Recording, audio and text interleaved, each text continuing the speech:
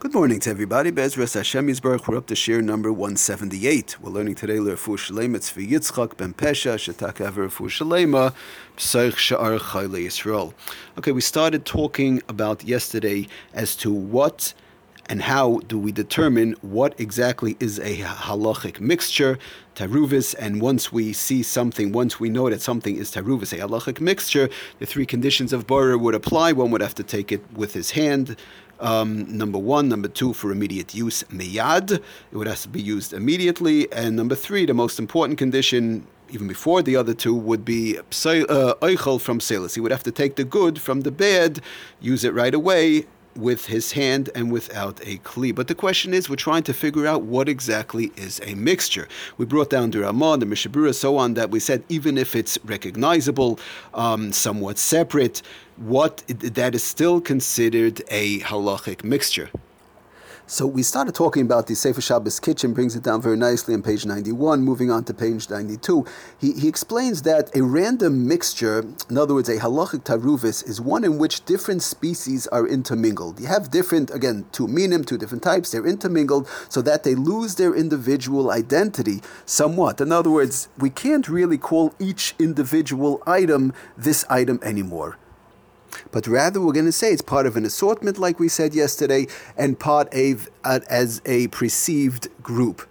Now, just to go through our first example, he brings down, we talk about a platter of cold cuts.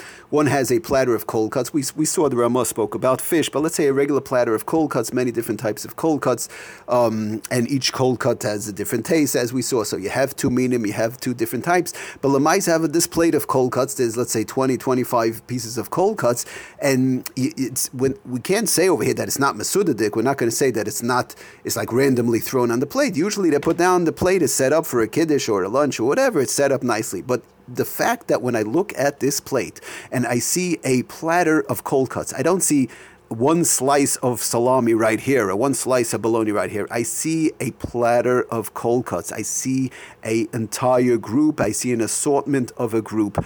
This is called a mixture. This is called a taruvis.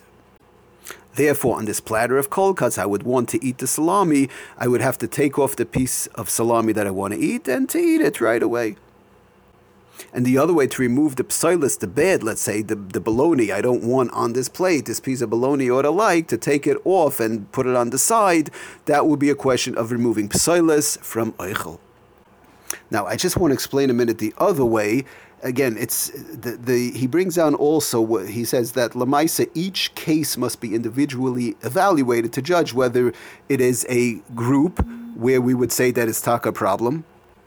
Because of the fact we don't really have, exact guidelines brought down in the Shulchan Aruch. But just to give an example that would 100% not the amount, again, the close proximity. Let's say I have on a regular table, I have, a plate on one corner of the table, for example, with a piece of salami.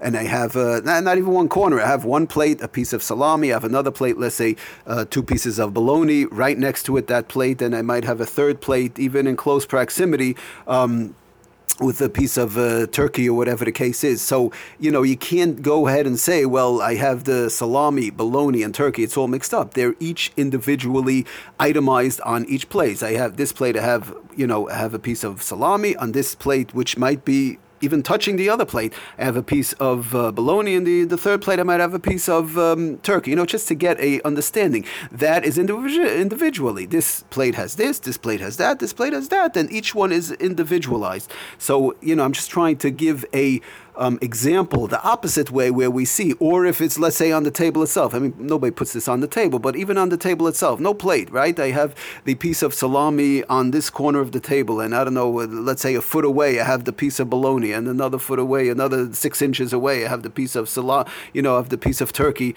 or whatever the case is, something like that. So each one is individually. This corner I have the salami, and I don't know, this shtickle over the table over here has the piece of bologna, and the shtickle over the table over here has the turkey. So that's not, one has nothing to do with another. It's not a group. It's not each part of the table is individually has its piece of cold cut.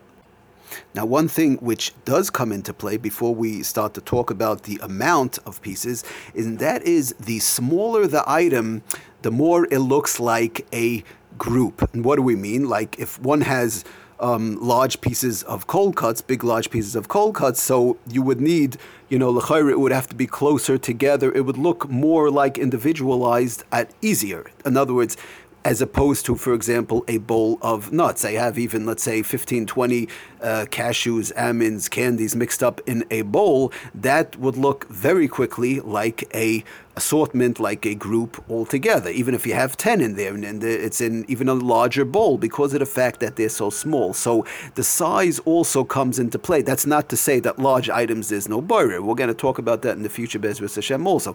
But in general, the smaller the item, the quicker it definitely looks like a taruvis, and the quicker that we'll say that it is a taruvis. Where the larger the item, it might be a little bit harder to say that that's a halachic mixture, again, depending, but again, the problem is each one has to be individualized. But we're going to discuss it more. The upcoming shir, we'll try and get a little bit of a better handle and go through some various examples and try and, close it all up. All right, everybody, thank you for listening. Have a wonderful, wonderful day. Kol Tov.